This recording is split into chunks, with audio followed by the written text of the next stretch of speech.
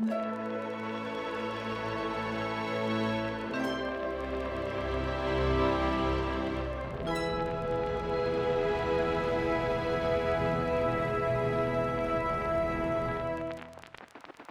to part 2 of this Out of Line discussion with Frances Cannon. All right, so tell me about you and your history on social media. Cool. I want to hear about it. Cool. So, well, I'm most well known on Instagram. Like, I have a Facebook, but that's for like family and like friends. We don't need to talk about Facebook, but I started Instagram about 5 years ago now. And it started just like most Instagrams started with a lot of really bad filters and a lot of selfies. Still a lot of selfies. I mean, I'm amazing. Yeah. So it just started as like a personal Instagram. I like put drawings up occasionally because I've always drawn. But for some reason I edited them heavily with filters and stuff. Why did I do that? I don't know. So if you scroll back, because they're all still there, if you scroll back the thousands of posts, you'll see like some really, really interesting content. So I started just as a personal account, and then I started like when I started being interested in the art that I do now, which I think I it's hard to talk about without like going into the history of my art practice. No, do it. But I'm listening. I want to hear. Like I've always loved drawing, and I've always like drawn in my sketchbook about more personal stuff, but then didn't really like bring that into like my main art practice. But it was when I started taking the drawings that I did for myself and started sharing those that I started gaining popularity. So I started like drawing myself. I always draw myself. I started drawing myself nude and started drawing about my experiences in really simple kind of ways. And that's when I started gaining popularity. So that would have been 3 and a bit years ago now that I started gaining more followers. That's how it all started. Yeah. Did you have any moment either where you got featured somewhere or where someone discovered and reposted your work? Did you have any, like, all of a sudden one day you opened Instagram and were like, holy shit, where are all these followers coming from? Or has it all been really gradual? It's been pretty gradual. Like I remember like hitting my first 1,000 and being so excited. And that was like a really big deal. And that like around about that point, my account became like an art account. Like I was like dedicated to posting more art and stuff like that.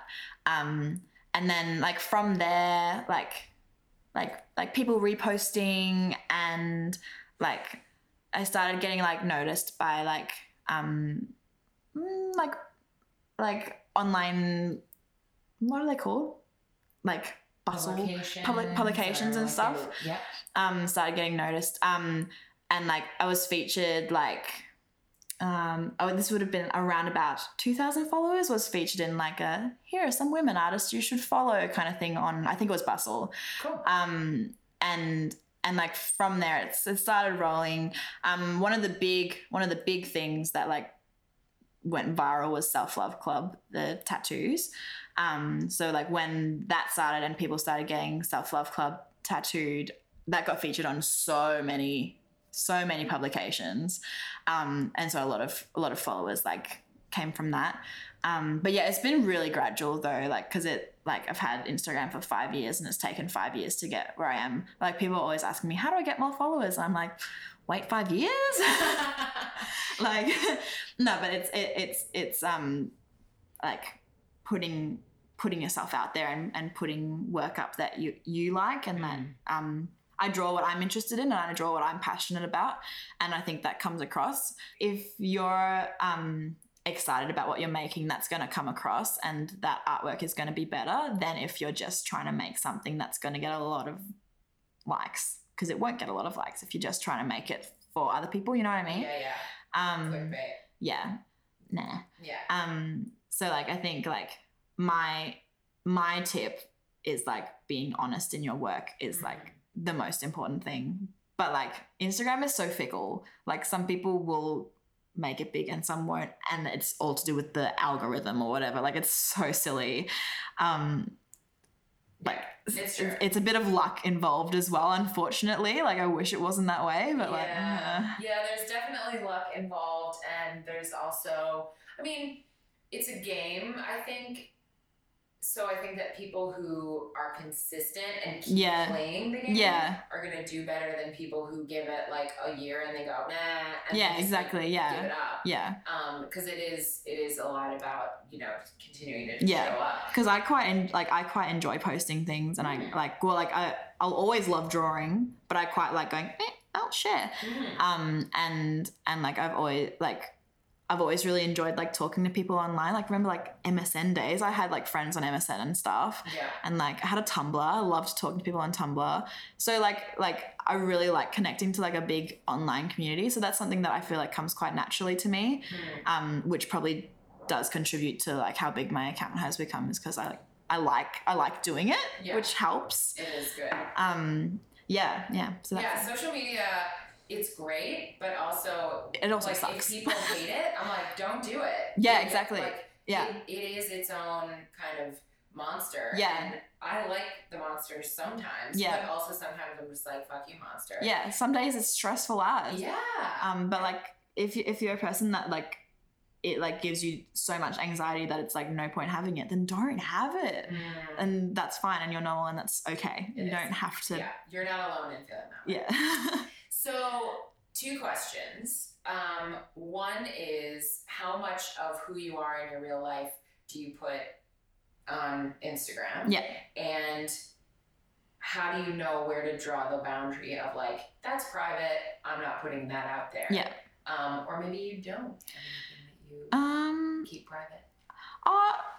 There is a line. I'm not like exactly sure what the line is, like in words, but yeah, like I do pride myself on being open and as open and as honest as I can, within reason. So if it's something that would like make me unsafe, then I won't do it. So like I'm not gonna post my address, for example, like so that kind of stuff. But that's like fairly like that's common knowledge, is don't put your address online, don't post your phone number. And I try and make sure that like, for example, I'm like dating at the moment, I'm not going to put who I'm casually seeing on Tinder online explicitly. But you can read between the lines. You can try and find them. No, but like I'm not gonna like post that kind of stuff. So like respecting other people's privacy and stuff. Which does like come. It is something that I have to think about, because like I write poetry and I like draw things that are very like personal. So like if there is something that comes up about someone, I'm not gonna put any names or anything. Like wouldn't that be like, hey, so and so, you were a horrible date. That would be amazing. I mean, I could dismantle the patriarchy for one Tinder date at a time. Oh my gosh. But like, that kind of stuff. I try and I do slip up occasionally though, because I am human and I make mistakes, but I do try and keep those kinds of things personal. And like it also depends on how like strong I'm feeling on a day as well. Like some days I'll try and bring up more sensitive topics, but then some like I'll get backlash. So like, for example, if I'm like talking about patriarchy, I often get a lot of like, but not all men. And it's like, no, I'm not attacking your boyfriend. Like you're allowed to be in love with a man. That's fine. But the system that we are part of is pretty fucked. And so I want to talk about it. But like some days I'm not in like the mental headspace to be able to handle like nitpicky trolls, you know, like, or like concerned trolls, like me. I'm like, no, go away. So it also like depends on the day, like how much I post and stuff. But I do try and be as open as I can. Yeah. Online. Yeah. Yeah. What do you think the relationship is between social media and mental health? I think it's so closely linked. And so many people that I know, myself included, get a lot of anxiety from social media. And like, cause my work and my income is so closely linked, it's not something that I'm able to be like, okay, I'm just not going to do it for a week. Like I could, but then I would lose income because no one would be buying prints because people would like forget that I existed. So like it's like very complicated, whereas like some of my friends will be able to just switch it off and have a break from it, which is like so nice. I do envy that a little bit. But also I'm very, very privileged to be able to sell my art for a living. So no so complaints. Cool. Mm-hmm. Yeah. Yeah, but it's like it's so closely linked. But I do try, like the accounts that I follow and that I interact with are like my friends and people that I care about, and then people whose viewpoints align with mine. So like I don't follow like people who are going to make me feel shit about my body, because I don't want that in my life. And I'm not going to follow like, you know, like I follow like artists and I follow like other feminists and I follow women of color who are really outspoken and can teach me about that I don't understand, you know, like I try and follow things that make like grow me and educate me and make me feel good and help me learn and stuff. I'm not going to follow things that make me feel like I'm not good enough and make me feel like I need to buy this, or I need to look like this, or I need to be friends with that kind of person. That I don't follow those kinds of accounts. So in like curating who you follow, I think can really help with the mental health side of Instagram. But yeah, does that make sense at all? Yeah. Oh yeah. I think sometimes we forget that we control who we follow. Absolutely. And we control what we see. And this is a tangent. I had a private DM conversation with someone who has like 500,000 followers. Yeah. And I had specifically said something about not wanting to follow accounts that don't include any people of color. Yeah. Like to me, it's actually really, really an important choice for me as a human being. Yeah. To be aware of what I'm putting in my brain. Absolutely. What I'm looking at on social media. And if I'm following accounts that are just white people all day, then your mindset's going to be, white people. Yeah. It affects your brain. Absolutely. It affects the way that I see the world. It affects my mental health. Yeah. It affects my relationships with people of all ages and colors. And so I went off on this thing about it. Anyway, it was interesting because there are differing opinions about such takes. But I just think it's really important to remember we do control who we follow. Absolutely. And if you're following someone that is creating an image of who you are or who the world is, who the world can be for you, and it isn't the world you want to experience, absolutely, then change it. Yeah, absolutely. I agree. So I have a sponsor for my podcast, which is Cat Footwear, and they're amazing because they are all about empowering creative people and really telling them to just like take risks and be bold. And I know that you are super duper bold when it comes to putting yourself out there. Like you're way braver than I could ever be able to say it. And I love the way that your body positivity shows up on Instagram. Thank you. Can you tell me about maybe like one of the first times that you posted like a really vulnerable photo of yourself? And what was it like bravery, courage, like taking that risk? What was that like? Yeah.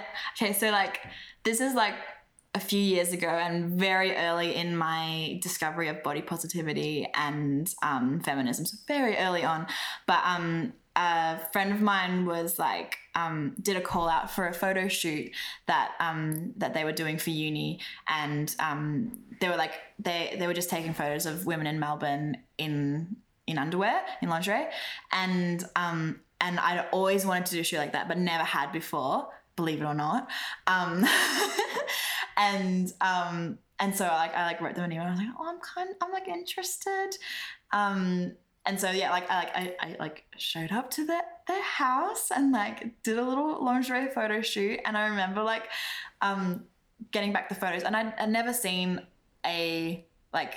I'd obviously seen myself in lingerie, but I hadn't seen a good photo, like well lit, really beautifully done photo of myself in underwear that I'd liked before. And and also like, and this was before I like did nudes or anything. But I like I'd never seen my body like that in a way that I had liked before, which is like shows the power of photography, as well. But like, so I remember posting it and it was like so scary. And this was like early days, like probably not even 1,000 followers. But like it was such an important moment for me because it really like it kickstarted this amazing journey for me of like loving my body. And I think like I think that like this could be like something that can help people love their body as well. Like having a photo shoot can be so liberating and so fun, and like obviously you want to do it with someone that you feel comfortable with, and do it safely, but like it can be just so liberating to see your body in a way that you haven't seen it before, you know what I mean? And to feel sexy and to feel beautiful. It doesn't have to be nude, it doesn't have to be lingerie, but just like a good photo shoot is like so fun. It is fun. And not sponsored by any photo shoot people, but like well, and as a photographer, I think that you're right, because I think that seeing yourself in a way that someone who knows what they're doing with a camera can really just be like, look at this, look at your angles, look at the way the light interacts with your hair or whatever. A couple of years ago I had a boudoir shoot as well, and I remember like I haven't seen my ass in that and like this before. I'm like, damn because I don't look at my ass straight on much to your surprise. But you know, I was like, oh, no. Okay. So it's good. Everyone get a photo shoot. Yeah. So what about self-care? What do you do for you when you're not working, when you're not social mediaing? I'm very much a workaholic. And cause my work and my, like, the love of my life, which is drawing, are the same, are like connected. It's hard for me to switch off work-wise. And like also art is a form of self-care for me as well. So it's so intermingled. But like, how do I relax? I love listening to podcasts while walking the dog. What are your faves? Oh my God. So shout out. I am going through a belated Harry Potter phase, as we were discussing earlier off record. But at the moment I'm listening to 2 Harry Potter podcasts. One's called Harry Potter and the Sacred Text, which is using techniques that religions use for their sacred texts, but using those techniques on Harry Potter and like gleaning life information from Harry Potter. It's amazing. Wow. And then the other one is called Witch Please, which is dissecting Harry Potter through a feminist lens. And so they like pull out the bits that are problematic and like talk about it and discuss it. And then they also pull out the bits that are like really like awesome. Like they have a segment that's called Granger Danger. I love it. And like they talk about like how incredible Hermione is as a character. But she also has like her problematic bits because like, oh my God, going into Harry Potter now. But like like her like elf liberation thingy that like verges on like white feminism, like, oh, let me save you kind of stuff. So like it talks about that. So that's what I like doing for relaxation, is listening to Harry Potter podcasts and walking the dog. That's like that's me. Cute. That's very cute. I love it. Oh my gosh. Wow. I didn't even know there were Harry Potter podcasts. And someone said that the other day. I was like, oh my God, there are so many. Let me just list them for you. That's gold. I love it. And I also relate to you loving your work. It's really hard to stop working when it doesn't feel like work, and you're like, but I love it. But I want to keep doing it. I know. It's hard. Yeah. But it's, important. Yeah. So, last question. What is something that you have in common with everyone? People, everyone. All, like, whether we've talked about a lot. Yeah. So we've talked about Christians, and we talked about people in Thailand and Australians and Americans and people old, young. Yeah. What if you were sitting in a room with like 100 people that were all totally different? What's the one thing that you'd be like, we all have this? Okay, I think we all have like a want and a desire to be understood and to find connection. I think that's something that is just like so innately ingrained in us as humans is that we want to find connection and to be understood. And so, yeah, that would be it. So, so cheesy. No, I mean, it's not that cheesy. I think it's and also we all have atoms and cells. Ding. Ding, Love science. It. Yay. Thank you. Yay. That was like such a weird way to end.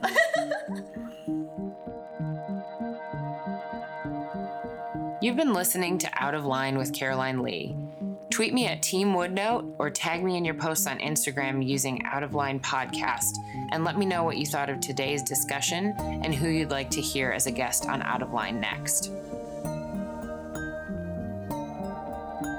This episode of Out of Line was produced by me, Caroline. All sound editing, engineering, and original music composition by Jaden Lee. And a big thank you to Cat Footwear for working with Out of Line this season. Hit subscribe to get the next episode on your mobile device when it drops next week. And if you love what you heard, please whip out a review, will ya?